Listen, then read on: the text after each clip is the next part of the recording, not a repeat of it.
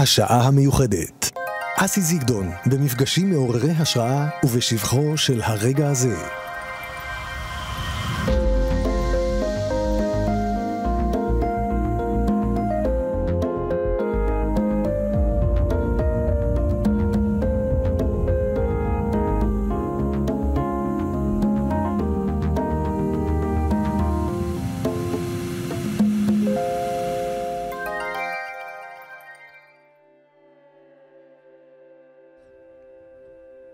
השעה המיוחדת ברדיו מהות החיים, שלום לכם.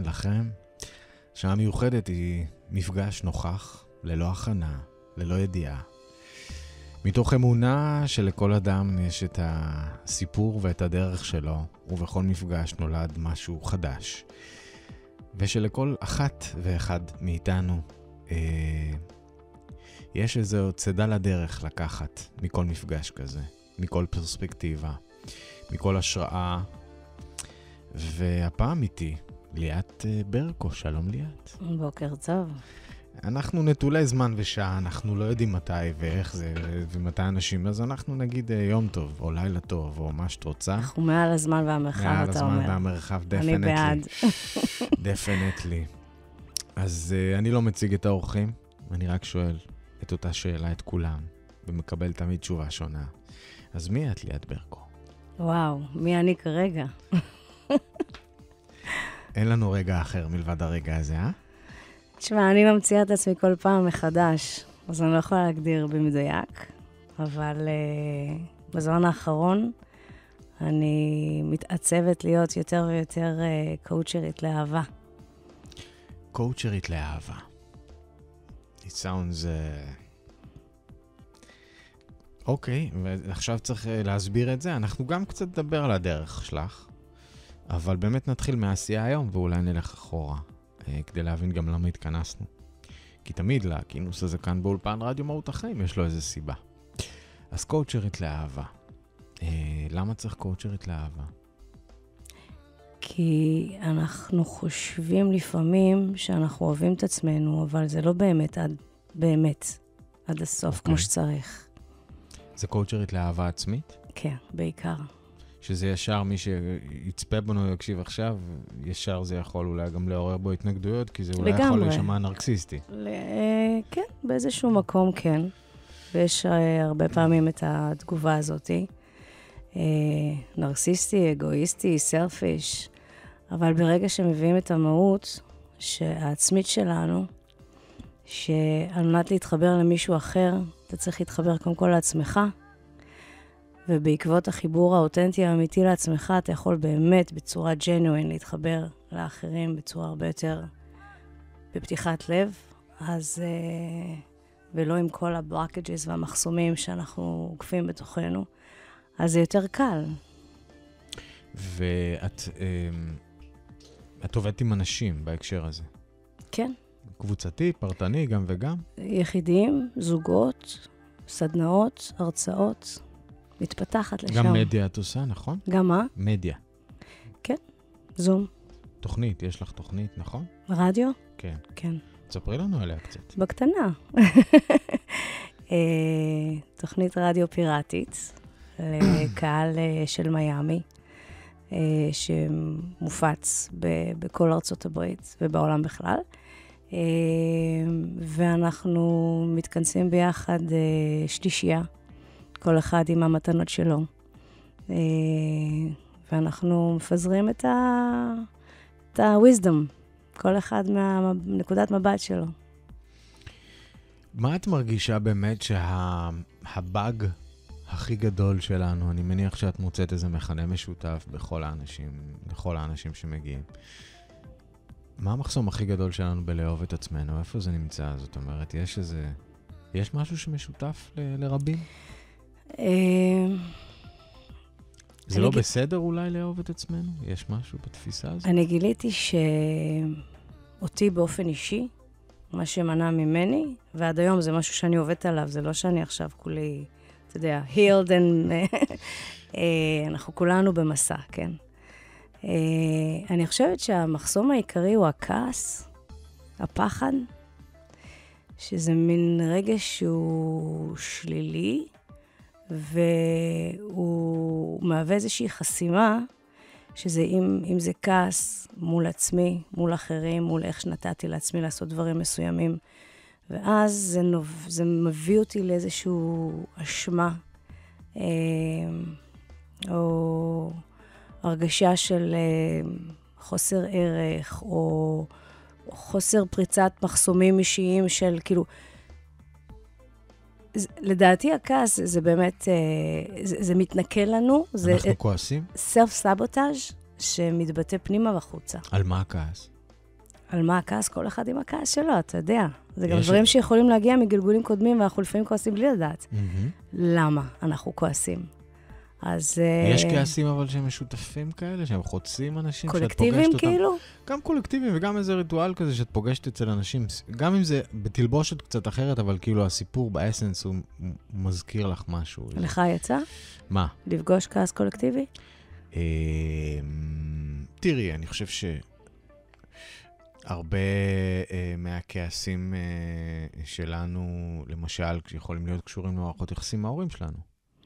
משהו שלא קיבלנו, או שלא ראו אותנו, שיש איזה תסכול, ואז משם נולד גם איזה כעס, נגיד.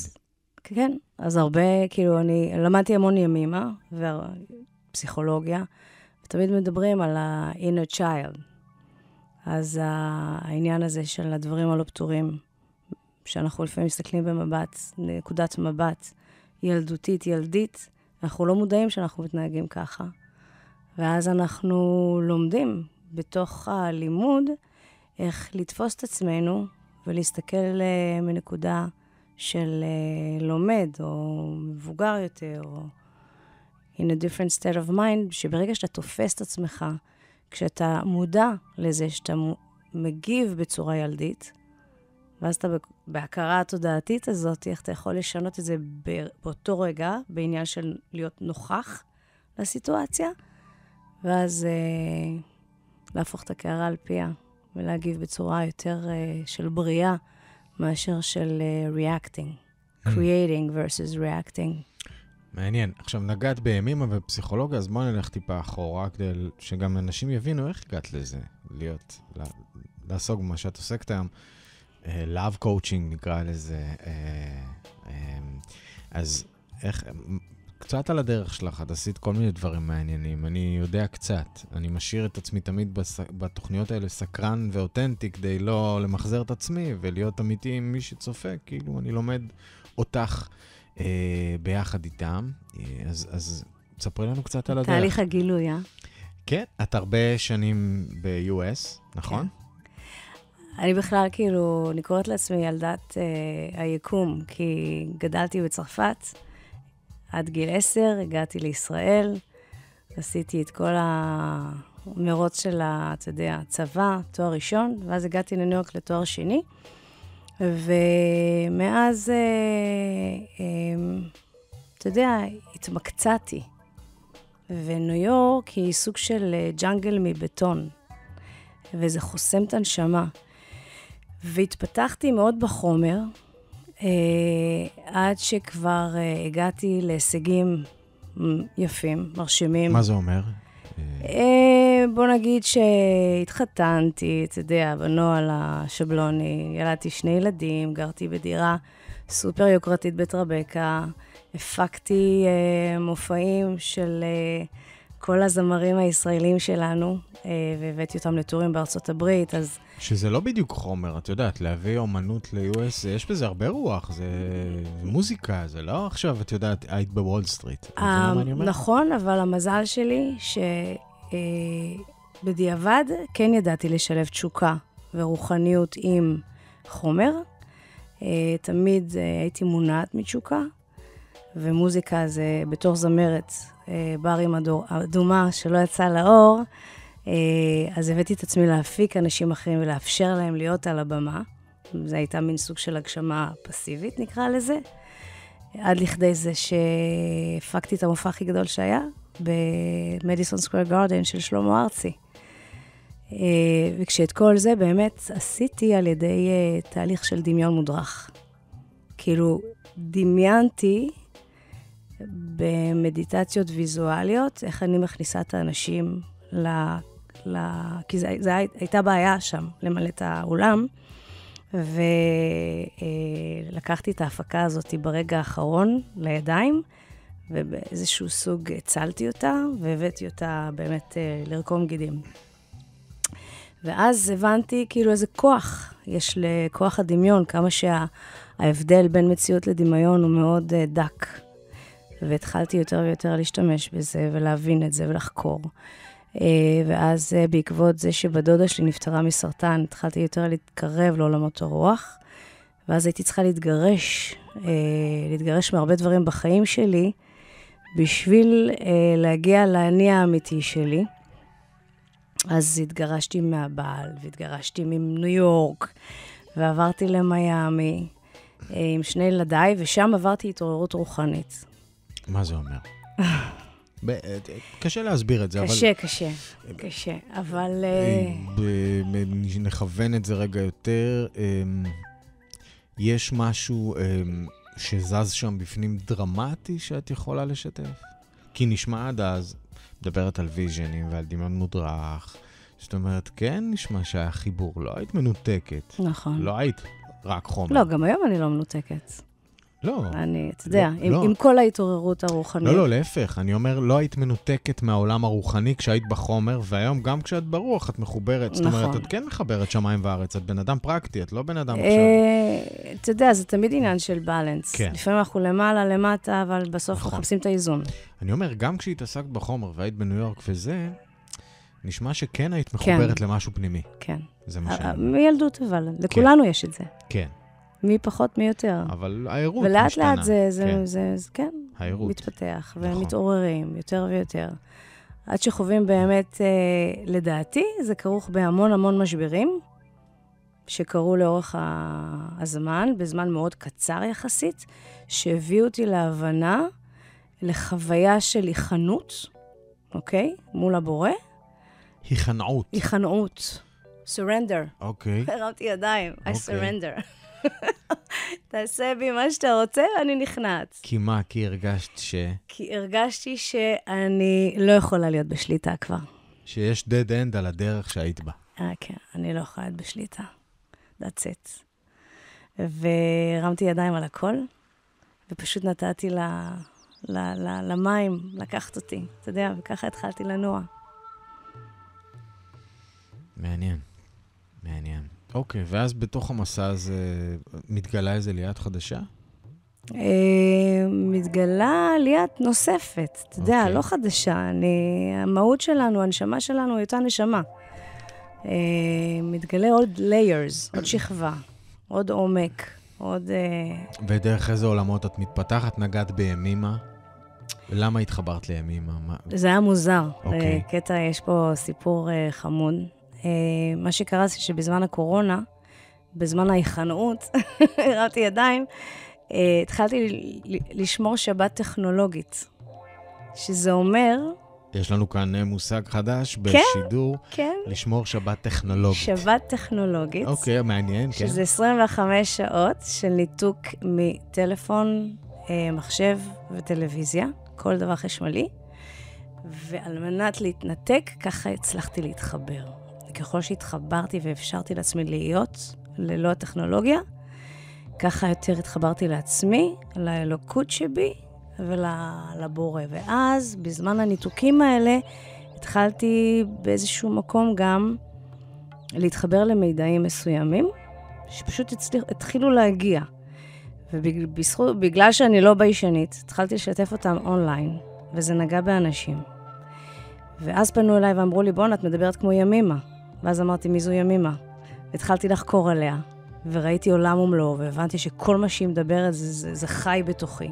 התחלתי ללמוד אותה בתשוקה, והיום אני מנחת סדנות ימימה. איפה למדת ב-US ימימה? אונליין. אונליין, בזום. כי בארץ יש הרבה קבוצות. כן.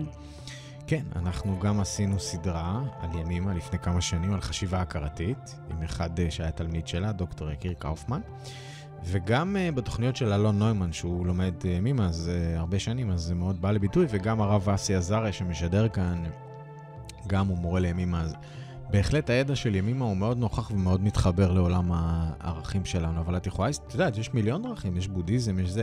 את יכולה לזקק למה ימים או שאין לזה הסבר? זה משהו שהרגשתי אינטואיטיבית. קודם כל, אני לא הרגשתי את זה, זה הגיע אליי.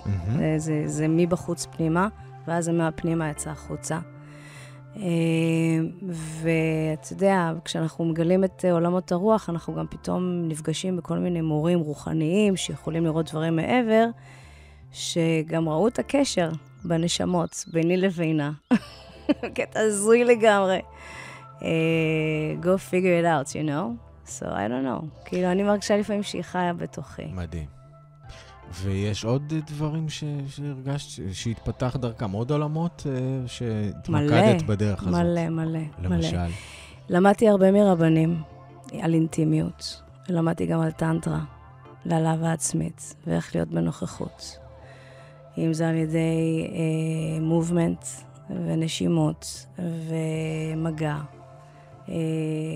דברים של כאילו גם שקשורים לאהבה עצמית, ביני לבין עצמי וביני לבין האחר. עכשיו, דיילי, בחיים, פרקטיקה, כל מה שקרה לך בשנים האחרונות, ההתעוררות הזאת, החיבור פנימה, ימימה, כל מה שתיארת עכשיו, תספרי לנו רגע איך זה מתחבר ליום שלך. יושב עכשיו בן אדם, אוקיי, she was there, now she's here. איך עושים את הקומביניישן הזה? תשמע, קודם כל אנשים כבר לא יודעים איך לאכול אותך. זה דבר אחד. זה קצת מוזר להם, כי אתה משתנה. אתה משתנה לגמרי. גם בהוויה שלך וגם בתגובות שלך, וב-the way of being, the way of behaving. אני יכולה להגיד לך שפעם, אם נגיד היו לי כל מיני בעיות או משברים, אז הייתי נגיד נלחמת בהם, הייתי, אתה יודע, דוחפת. היום אני יותר מאפשרת. אני מבינה שזה בא בשביל ללמד אותי משהו. התגובתיות שלי היא פחות שלילית. היכולת שלי לראות את הבן אדם האחר, ונגיד הילדים שלי, כן? אז אני פחות צועקת, אני יותר מאפשרת, אני פחות מלחיצה, אני יותר אוהבת. זה בא לידי ביטוי ביותר רכות. פעם הייתי בן אדם סופר טאף, אוקיי? סופר לא מרוצה, אפילו לא מסופק. היום אני בעולמות החומר לא בשיאי, וזה לא מלחיץ אותי כמו פעם. אני מסתפקת יותר במועט, אני מעריכה את הדברים הפשוטים של החיים, ולא כל אחד יכול להיכנס לחיים שלי. מבן אדם שהכיר אלפי אנשים, נהייתי הרבה יותר אינדיבידואליסטית במובן של פיקית על מערכות יחסים, כי אנחנו נכנסת לתדר אחר. You know what I'm saying? אתה יכול להבין את זה? כן, כן, חשוב לי רק באמת שמי שרגע צופה או מאזין לנו, כן, התחבר לאיזה נקודה כאן בשיחה הזאת, כי אני מאוד אוהב אנשים גם שהדרך שלהם הייתה X, ואז עברה איזה שינוי, ואז יש לך פרספקטיבה שהיא דו-כיוונית. את יודעת מי זו ליאת לפני ואחרי, את יודעת מה זה עולמות של חומר, ואת יודעת גם מה זה האפשרות ללכת אחרת, ומה באמת ממלא אותנו, או מה באמת נותן לנו איזושהי משמעות. למרות שלדעתי, גם בגלגול הקודם שלך, נחלק את זה רגע שנייה לשני גלגולים רק כשם קוד, חווית סיפוק בגלגול הראשון, גם אני מניח. אם חוויתי סיפוק... משמעות, סיפוק, מישן, ייעוד, לא, היה שם או שבכלל זה לא היה דיאלוג עם המקום הזה? לא, היה, אבל המקום של הג'וי, של ההפינס, של השלמות, של הרוגע, לא בא לידי ביטוי כמו שהוא בא לידי ביטוי היום. ולדעתי זה נובע מאמונה שהתחזקה. אמונה בעצמי קודם כל. מתוך האמונה בעצמי, אז אמונה במרחב, בזה שיש דברים יותר גדולים ממני, בבורא, באיך שתקרא לזה, באלוהות, בדברים הנשגבים. בסוף היום אני מבינה שאני כזו קטנה, וככל שאני מבינה את זה יותר, אני פחות ופחות שולטת, אז אני יותר ויותר מאפשרת, ואז אני גם יותר מתחברת. אני אוסיף ואומר, שגדלותנו בקטנותנו. I love it. כשם שאנחנו קטנים, ככה אנחנו גדולים. החיים הם תמיד, את יודעת, זה כמו הכלום והכל. נכון. זה שם. אנחנו קטנים, אבל אנחנו גם מאוד גדולים. גם כל אדם הוא עולם, והיכולת בריאה שלנו היא מדהימה. אבל אנחנו גם צריכים לזכור שאנחנו גם קטנים. וזה אולי גם עניין של צניעות, וגם לדעת את מקומך בתוך ההרמוניה הכללית, נקרא לזה. מי שצופה עכשיו, כאילו, מה הקולינג שלך? שואל את עצמו, אוקיי, למה שאני, נגיד, אבוא עכשיו להתאמן על אהבה? מה זה ייתן לי? תשמע, זה לא רק אהבה, זה אמת. זה ריפוי. ריפוי הנשמה. ריפוי המחשבה, המילה.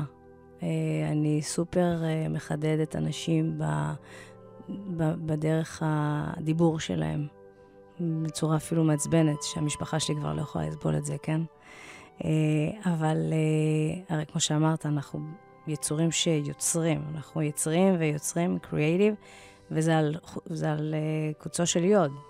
אז כל מילה שעוברת לנו במוח היא כל כך משמעותית, שכשאני שומעת אנשים פה בארץ אומרים, וואו, אני מתה עליה, אז זה צורם לי. אתה מבין? כאילו, למה לא להגיד אני אוהבת אותה?